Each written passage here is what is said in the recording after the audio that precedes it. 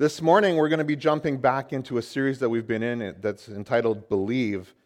And we've been looking at the signs and the miracles of Jesus that Jesus performs that are recorded in the Gospel of John. And John he's gone through his life. He has lived his life. He walked with Jesus. And at the end of his life, he reflects back on the life and the ministry of Jesus. And he records this gospel. And it isn't until the very end of his gospel that he actually gives us the reason why he wrote it. And at the very end, in John chapter 20, he says this. It says, Jesus performed many other signs in the presence of the disciples, which are not recorded in this book. But these are written that you may believe that Jesus is the Messiah, the Son of God, and that by believing you may have life in his name. This is what John wants for us. This is why he has taken time to reflect on what he has encountered as he has journeyed, as he has walked with Jesus. He wants us to know why Jesus performed these miracles. He wants us to step in and to come to a place where we will believe in Jesus, where we will believe he is who he says he is, and our response will be appropriate. That as we believe in Jesus, we will find life. I have shared with you, and maybe you haven't heard it yet, but the word that we have translated as believe. So when John says, my intention is that you would believe, the Greek word that we have there is this word called pisteuo. And it's probably better translated actually as an idea and rather than a word. And it's this idea of complete trust or complete surrender, going all in. This is what John wants for us, that through encountering Jesus, that we would move to a place where we are all in complete surrender and trust. And as we celebrated communion this morning, going all in means that we acknowledge that we are sinners. We have to come to a place in our walk with Jesus where that is what we acknowledge, that we were sinners, and it is only by his grace that we have this new life. This is what God has called us to. This is what John longs for us to experience. Life in Jesus. So far, we've looked at a number of Jesus' miracles, and we started out by looking at Jesus turning water into wine. We've looked at Jesus healing the official's son, and Jesus healing the man at the pool, Jesus feeding 5,000, and then Jesus walking on water.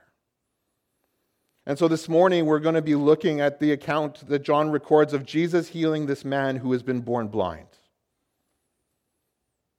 And before we dive into our passage, I'd just like to invite us into a moment of prayer.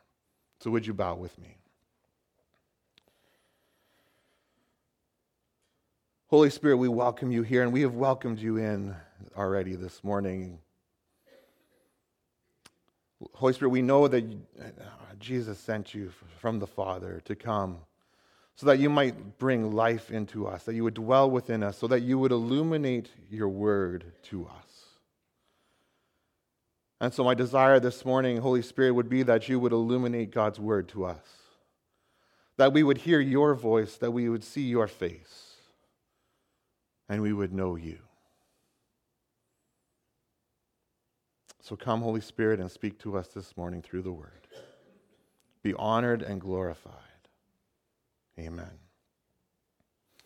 So the account of Jesus healing the man who was born blind is found in John 9. It's the entire chapter. And I'm going to invite you, if you have your Bible, certainly to open up. It will be on the screen. And this is a long passage. I'm not going to lie. So don't fall asleep. But let's dig in and let's hear the word of the Lord this morning. John says, as he went along, he saw a man blind from birth. His disciples asked him, Rabbi, who sinned, this man or his parents, that he was born blind? Neither this man nor his parents sinned, said Jesus, but this happened so that the works of God might be displayed in him. As long as it is day, we must do the works of him who sent me. Night is coming when no one can work. While I am in the world, I am the light of the world. After saying this, he spit on the ground, made some mud with the saliva, and put it on the man's eyes. Go, he told him, wash in the pool of Siloam. This word means sent. So the man went and washed and came home seeing. His neighbors and those who had formerly seen him begging asked, "Isn't this the same man who used to sit and beg?" Some claimed that he was. Others said, "No, he only looks like him." But he himself insisted, "I am the man." "How then were your eyes opened?" they asked. He replied, "The man they called Jesus made some mud and put it on my eyes. He told me to go to Siloam and wash. So I went and washed, and then I could see." "Where is this man?" they asked him. "I don't know," he said. They brought to the Pharisees the man who had been blind. Now the day on which Jesus had made the mud and opened the man's eyes was a Sabbath. Therefore the Pharisees also asked him how he had received his sight. "He put mud on my eyes," the man replied, "and I washed, and now I see." Some of the Pharisees said, "This man is not from God, for he does not keep the Sabbath." But others asked, "How can a sinner perform such signs?" And so they were divided. Then they turned again to the blind man. "What have you to say about him? It was your eyes he opened." The man replied, "He is a prophet." They still did not believe that he had been blind and had received his sight until they sent for the man's parents. "Is this your son?" they asked. "Is this the one you say was born blind? How is it that now he can see?" "We know he is our son," the parents answered, "and we know he was born blind. But how he can see now, or who opened his eyes, we don't know. Ask him. He is of age. He will speak for himself." His parents said this because they were afraid of the Jewish leaders who had already decided that anyone who acknowledged that Jesus was the Messiah would be put out of the synagogue. That was why his parents said, "He is of age. Ask him." A second time they summoned the man who had been blind. "Give glory to God by telling the truth," they said. "We know this man is a sinner."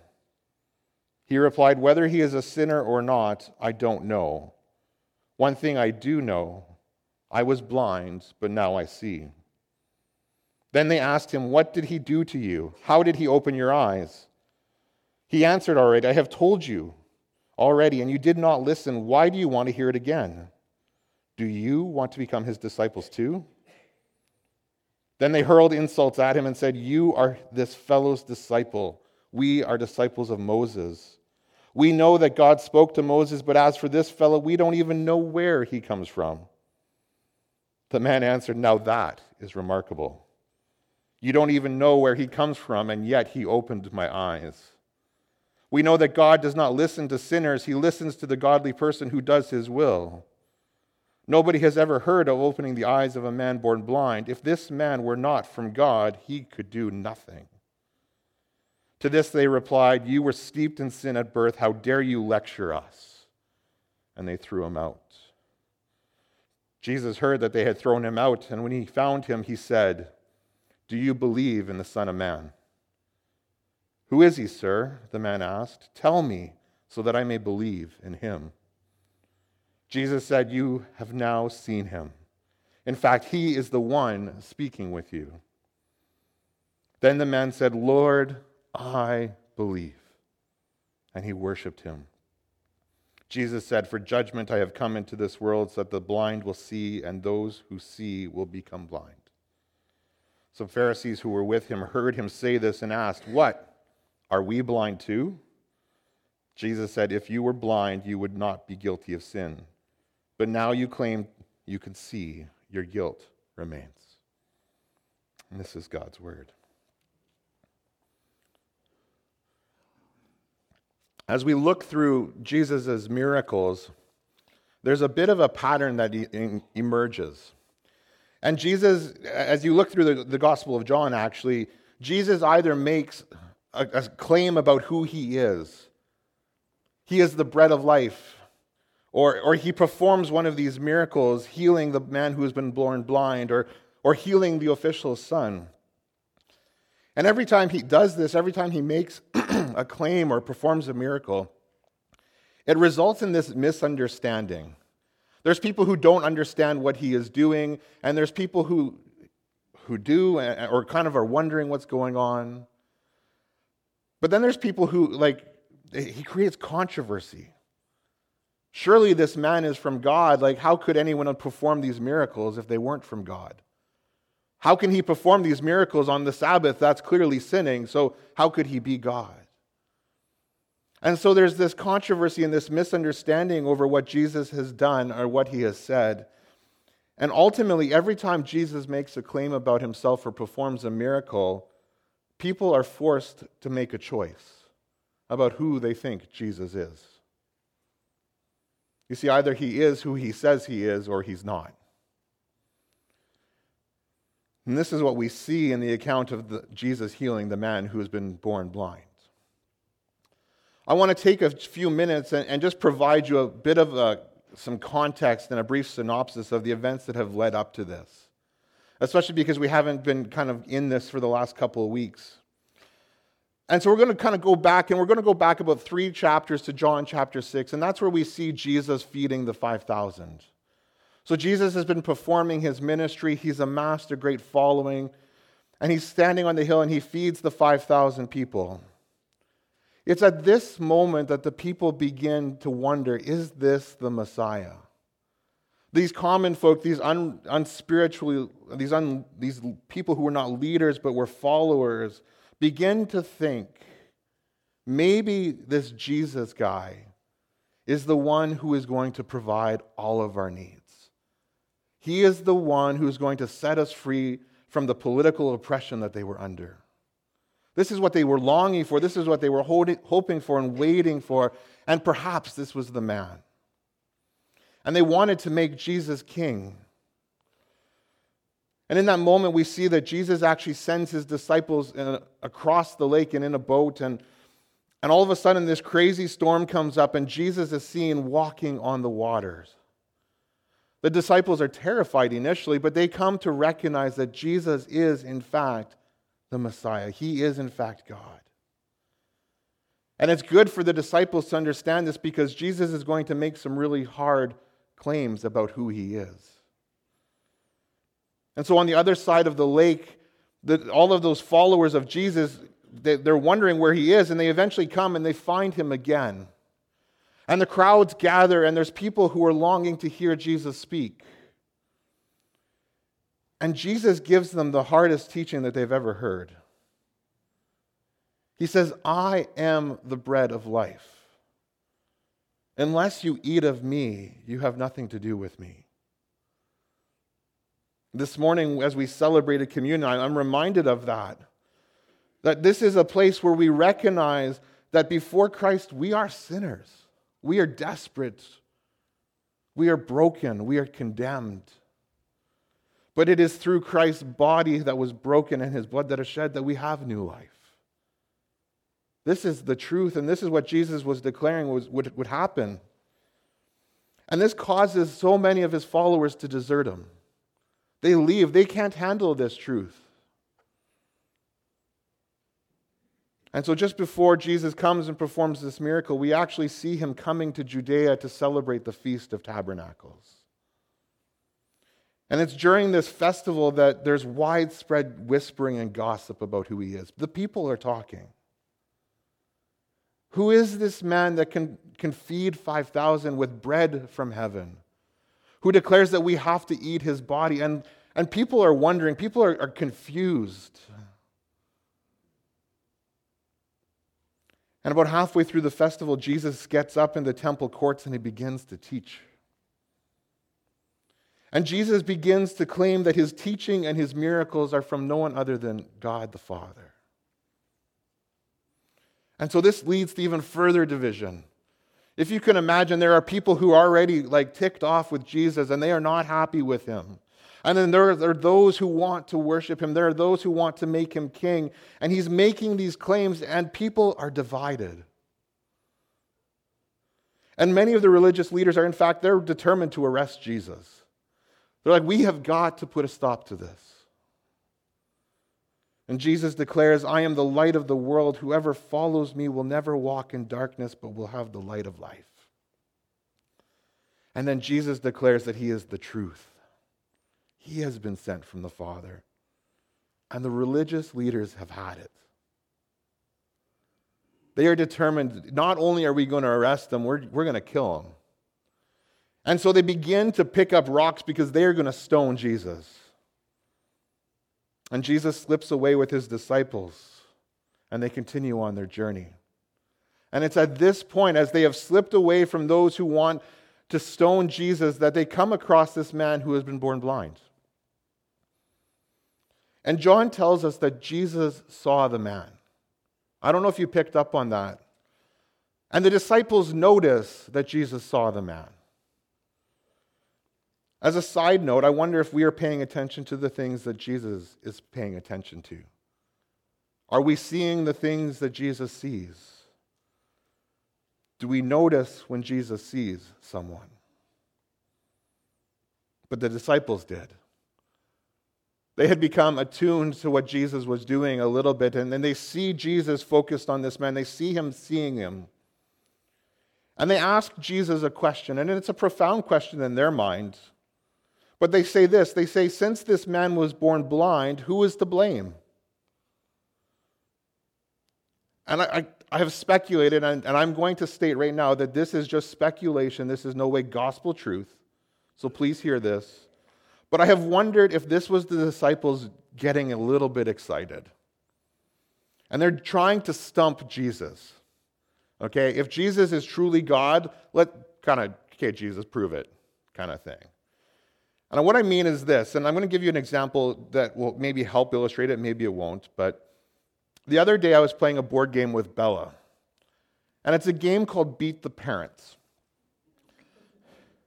The whole objective in this game is that it's a trivia game, and really it's geared so that the kids will win. Adults have really hard trivia questions, and the kids, they have hard questions at times, but they might be a little bit easier. At least for adults they are. And so the objective is to move your piece across from your side of the board all the way over to the other side of the board, and whoever does that first wins. To move your piece, you have to answer these trivia questions correctly. And unfortunately for Bella, because Google has been my best friend for a really long time, I know a lot of random facts about a lot of useless trivia, including which country is the boy band One Direction from. And so, yeah, you laugh. She was surprised. I was a little bit surprised, to be honest. But I beat her quite easily. And so when we finished the game, I got up and I went into the kitchen and I was working with Amanda. Maybe we were sitting at the table doing a puzzle. But Isaiah and Bella started playing this game. And every time Bella or Isaiah would ask a question, either Amanda or I would blurt out the answer before the kids had a chance to answer. And each time we would do that, the response would be, Mom, Dad, you know all the answers. But eventually it became a game where they were trying to stump us. They were asking the hardest questions they could, and every once in a while we would get one wrong. But this is sort of the picture I get with the disciples in this moment. You see, Jesus has declared that he is from God, that his miracles and his teaching come from the Father. And so I sort of picture the disciples going along saying, well, what about this guy? What happened here? Why is this guy like that? Or what happens in this case? I want to know those kind of answers too. And then they come and they notice Jesus looking at this man and they say, well, what about him, Jesus? Clearly they know the man has been born blind somehow. Whether they've grown up with him, whether they've seen him from birth, they know that this is a guy who's been born blind. And this wasn't an easy case. This wasn't an easy answer that just anyone could know. This really for them was an answer that only God himself could know. And see, the reality is that the Jews had this belief that tragic events were God's way of balancing moral scales. So when bad things happened to people, it was a way of punishing them for the things that they had done. And so every suffering person deserved what they got. That was sort of the viewpoint that they came from. And so not only that, but the Jews also believed that it was possible for somebody to sin even before they were born. So the Jews had this high view of life, and in some regards, in that a baby within its mom's womb was possible of sin. Even before they had come out, that they could be sinful creatures and sinful beings. And so in their mind, the assumption was that this man was clearly being punished, either for the sins that he had committed or for the sins of his parents. He deserved what he got. But how could Jesus possibly know for sure who was responsible? If he had committed sins before he was born, how would Jesus know that? If it was the parents' sins, how would Jesus know? And yet Jesus completely overturns their question. He doesn't even respond in the way that they are expecting him to. He says the blindness wasn't the result of any wrongdoing or sin. He says it occurred so that the works of God would be displayed. And so Jesus spits in the dirt and he makes mud and he breaks the Sabbath. And the illusion and the image that they're making there is actually that Jesus is kneading dough, that he is making bread. And he puts it in the man's eyes and he sends him off to wash the mud away. And the man does it. Now, this is where I'm sometimes confused. Like, does the man even know who Jesus is? Does he know what he's capable? But the man goes and he washes. I mean, really, what does he have to lose? And as soon as he does what Jesus has commanded, as soon as he goes and washes the mud away in this pool, and the other thing that's interesting about this is that from where the man would have been begging to the place where he would have gone to the pool to wash the mud off was further than he would have been allowed to walk on the Sabbath. So not only has Jesus broken the Sabbath rules by making dough and bread and placing it on the man and healing the man, but the man now has committed sin in the eyes of the Pharisee by walking more than he should have. And yet the result is that he goes home with his sight. He is now able to see. And it's at this point that the account really sort of shifts. And the disciples are really no longer in this story. They're only almost like secondary features here. But we see the events that ensue when the man receives his sight. And I think it's important that whenever we consider some of these stories, there's a tendency for us to want to associate ourselves with the people of God. As the church, we kind of say, well, we are, in every story, the people of Israel. In this story, we want to be the man who was born blind, who receives his sight. But sometimes we actually relate more to the other characters in the story. Maybe we actually relate a little bit more to his friends who are dumbfounded by what's happened. Or maybe we're like the parents who are like, yeah, we know that was our kid, but we have no clue what happened. Or perhaps we're like the Pharisees, and we're really not accepting of what God has done. And so it's important that as we enter into some of these stories, as the gospel accounts, that we actually take it in from all the different perspectives. And this morning I want to look at just 3 different perspectives. I want to look at the perspective or the response of the Pharisees, and I want to look at the response of the blind man. And then I want us to consider our response. So let's start with the response of the Pharisees. See, when the friends of the man bring him before the Pharisees are divided. The Pharisees aren't really sure what has happened, and they're not in agreement. See, some of the Pharisees are beginning to wonder if Jesus is actually the Messiah. How else could this man have received sight? They would know that this was the blind man. They would have seen him as they went to the temple. And so who else but the Son of God or God himself could bring this kind of healing? But see, some of the other Pharisees were so caught up in the fact that Jesus was performing miracles on the Sabbath, that he was performing these healings, that there's no way he could be the Messiah. There's no way he could be God because he is sinning against their laws, their rules. And so how are they going to handle this? How are they going to handle this when they're divided? They can't agree. Maybe he's the Messiah. Surely he's not the Messiah. One of the challenges for the Pharisees was that they had built up this wonderful religious system. They had built this system that would actually enable themselves to stay in power, to stay in authority and rule over the people. They lorded their spirituality and their knowledge over everyone else. And they had built up all of these traditions and these laws, and they had rules built upon rules and around rules. And here comes Jesus, and he's unraveling these traditions. He is unraveling the control they have over the people. Plain and simple, he was breaking their rules. He was standing in opposition to them, and he was the one that they were preaching would come.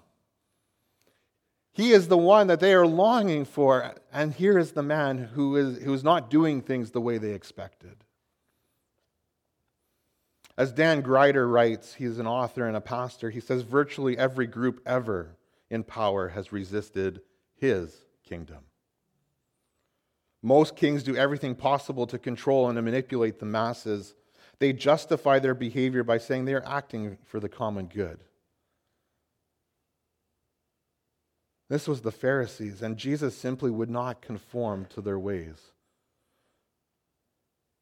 He wouldn't conform to the manners and the methods that the Messiah would come to, the way that the Messiah would come. And Jesus is breaking their boxes. Jesus is breaking their system, and that's really not good for the Pharisees. Because if they are the spiritually elite, if they are the gatekeepers and they don't know that this is the Messiah, then maybe they're wrong on a whole lot of other things. And that would be challenging for them. That would be challenging for us, is it not? I don't want to be wrong. I don't want to have to humble myself and say, what I did was wrong. What I said was wrong. But sometimes we have to come to those places, don't we? But it would have been difficult for the Pharisees. They had built up this system. And so initially the Pharisees, they're going to try to disprove the miracle. Clearly this isn't the same guy. Maybe he's the twin of this guy. Maybe he's just his doppelganger. And it's just someone who looks really close to him. Can't be the same person, but we know for a fact that it is. He testifies to it. His friends testify to it. His parents testify. This is the guy. He was born blind. There's no doubt about it. And so clearly they can't discredit the miracle. And so when they can't discredit the miracle, they're going to pressure the man. Maybe if we put enough pressure on him, enough social weight, that he will cave and he will turn and he'll just lie about it. He'll go against his beliefs and his understandings of what have happened, and he'll just say that Jesus is a sinner, and then it's all good. But the man refuses to withdraw his testimony. He refuses to deny what he knows for certain happened. And the Pharisees stop listening to him. Well, if we can't discredit the miracle, if we can't pressure him to bow down to our power and our control, then we're just going to reject everything you have to say. And they were upstaged by this, in their mind, this sinful man. And so the only thing they could do was insult him and throw him out of the synagogue. They ignored the evidence in front of their own eyes, and they kept rehashing the same old tired rules. Well, you're just a sinner. And they rejected the obvious truth that Jesus was the healing Messiah. And in the end, what ends up happening is they prove that they are actually the ones who are spiritually blind. They are the ones who actually cannot see the work of God in front of them. And it reminds me of the words found in Isaiah 6, where Isaiah says this. This is God speaking to him. He says, "Go and tell this people, be ever hearing, but never understanding. Be ever seeing, but never perceiving. Make the heart of this people calloused, make their ears dull, and close their eyes. Otherwise they might see with their eyes, hear with their ears, understand with their hearts, and turn and be healed." What a disastrous response. What a grievous response. But then we see the response of the blind man. And I am captivated by his response.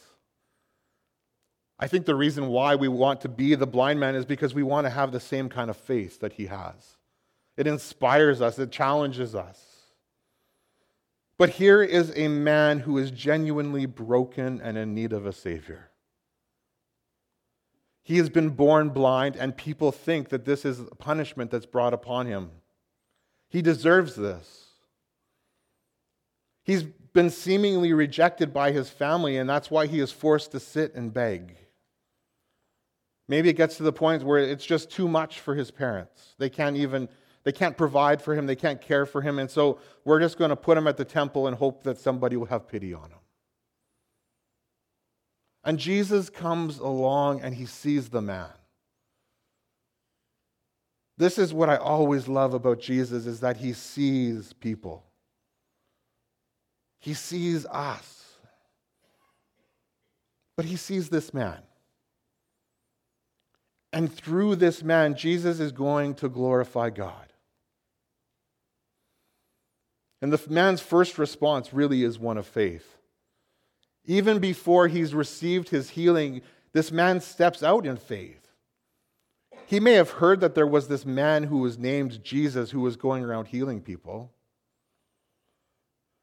But there was no way that he could know that the man who put mud on his eyes was this same person. How would he know? Had he heard the voice of Jesus? Maybe. But he couldn't see. And so when Jesus puts the mud on his eyes and tells him to go wash it off, he does what Jesus tells him to do. I really wonder, how would I have responded to that? If I was in complete blindness, if I could not see, would I have done what Jesus asked without questioning, without doubting? I think I would have wanted to know, like, who are you? Why are you touching me? Why do I need to go and wash? Really? I have to go there? What's going to happen if I do wash? Jesus doesn't tell him you're going to go see. He says, go and wash. But the man responds in faith. He trusts Jesus. And through the man's faith and obedience, he is rewarded. He is healed. And then right after his healing, the blind man's friends ask him, who healed you? Like, they notice the difference in him. Clearly, he was blind before and now he can see.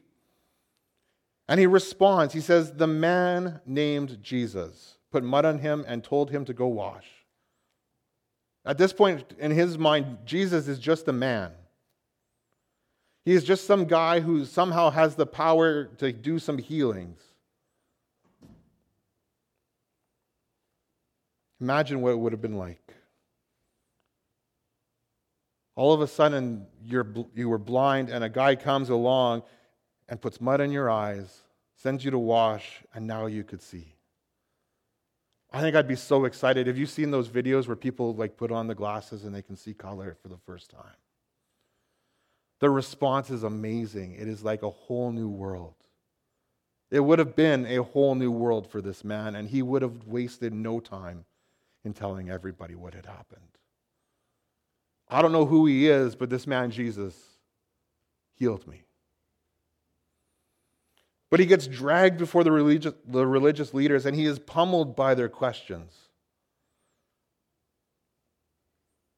They want to know, who healed you? And the man isn't afraid to tell them what happened. I love this about him. I want to be like him. He doesn't bow to pressure. He stands firm. I don't know a whole lot, but what I do know is that he healed me. And so the Pharisees continue to question him, and not only does he gain his physical sight, he begins to receive spiritual sight. When he responds to the Pharisees, he's no longer referring to Jesus as a man. He says he must be a prophet. And then eventually the man stands up to the most religious and most educated in his world and says, "You don't know what you're talking about." The man didn't try to prove anything, but he gives us this most powerful response. "One thing I do know, I was blind, but now I see." And in the end, because he refuses to deny what Jesus has done and because he refuses to bow to the pressures of the Pharisees, he's thrown out of the synagogue. And in Jewish culture, that was the end of life because the synagogue was the center of the community. And so it was as though they were saying, "You are no longer part of our community. You are no longer part of our family."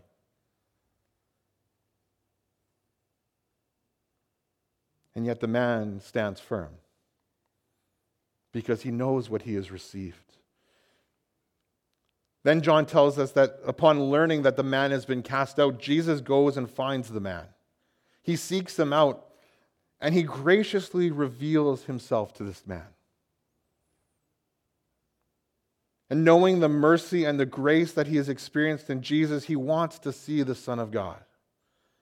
Who is he? And upon Jesus' declaration that he is, in fact, the Son of God, the man responds with even greater faith. And he says, "Lord, I believe.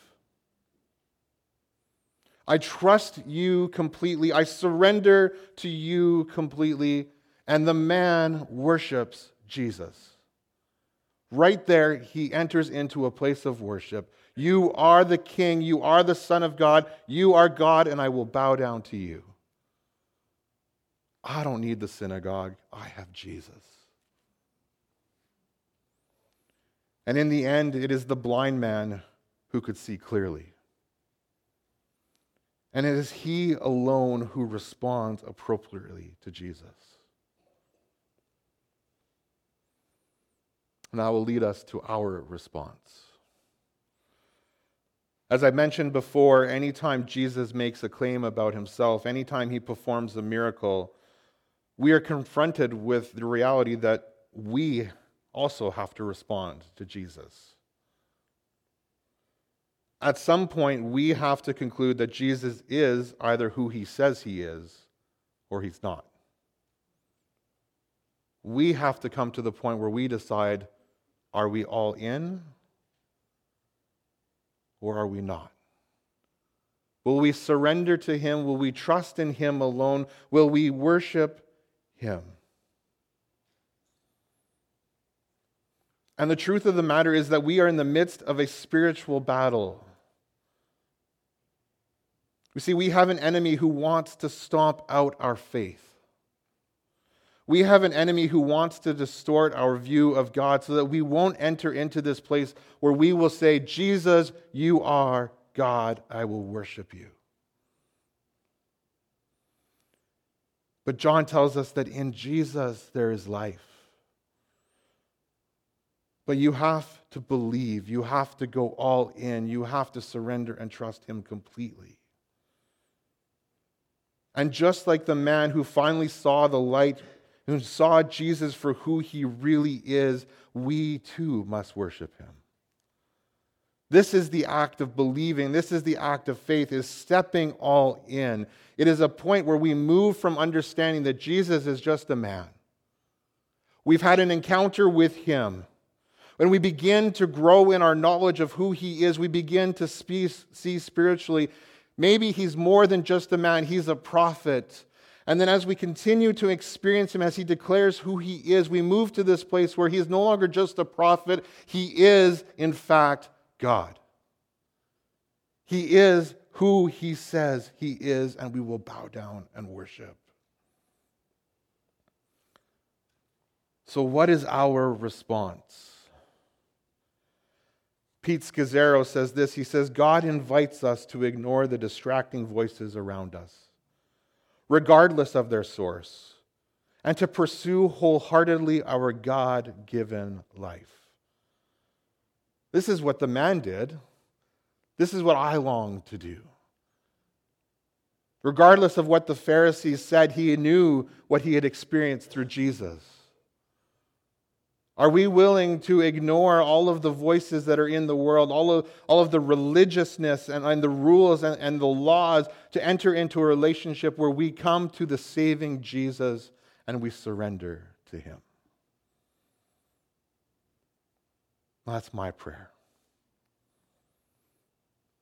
But there is an invitation to you this morning. Jesus has come. Jesus is before us. He is the Son of God. He is the Messiah. Will you be like the Pharisees whose hearts were hardened and whose eyes were spiritually blind to the life that was available to them through Christ? Or will you be like the formerly blind man, and will you surrender your life to Jesus, believing, going all in, and worshiping him?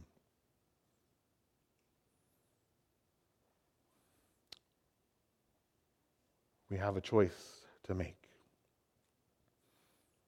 I want to close the service by praying the words of Psalm 27.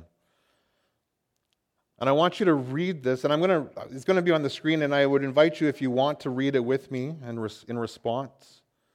In light of the man who was formerly born blind. But this is my closing prayer for us this morning. The Lord is my light and my salvation. Whom shall I fear? The Lord is the stronghold of my life. Of whom shall I be afraid? When the wicked advance against me and devour me, it is my enemies and my foes who will stumble and fall. Though an enemy besiege me, my heart will not fear. Though war break out against me, even then I will be confident. One thing I ask from the Lord, this only do I seek, that I may dwell in the house of the Lord all the days of my life, to gaze on the beauty of the Lord and to seek him in his temple. For in the day of trouble he will keep me safe in his dwelling. He will hide me in the shelter of his sacred tent and set me high upon a rock. Then my head will be exalted above the enemies who surround me. At his sacred tent I will sacrifice with shouts of joy. I will sing and make music to the Lord. Hear my voice when I call, Lord. Be merciful to me and answer me. My heart says of you, seek his face. Your face, Lord, I will seek. Do not hide your face from me. Do not turn your servant away in anger. You have been my helper. Do not reject me or forsake me, God, my Savior. Though my father and mother forsake me, the Lord will receive me. Teach me your way, Lord. Lead me in a straight path because of my oppressors. Do not turn me over to the desires of my foes, for false witnesses rise up against me, spouting malicious accusations. I remain confident of this. I will see the goodness of the Lord in the land of the living. Wait for the Lord. Be strong and take heart, and wait for the Lord.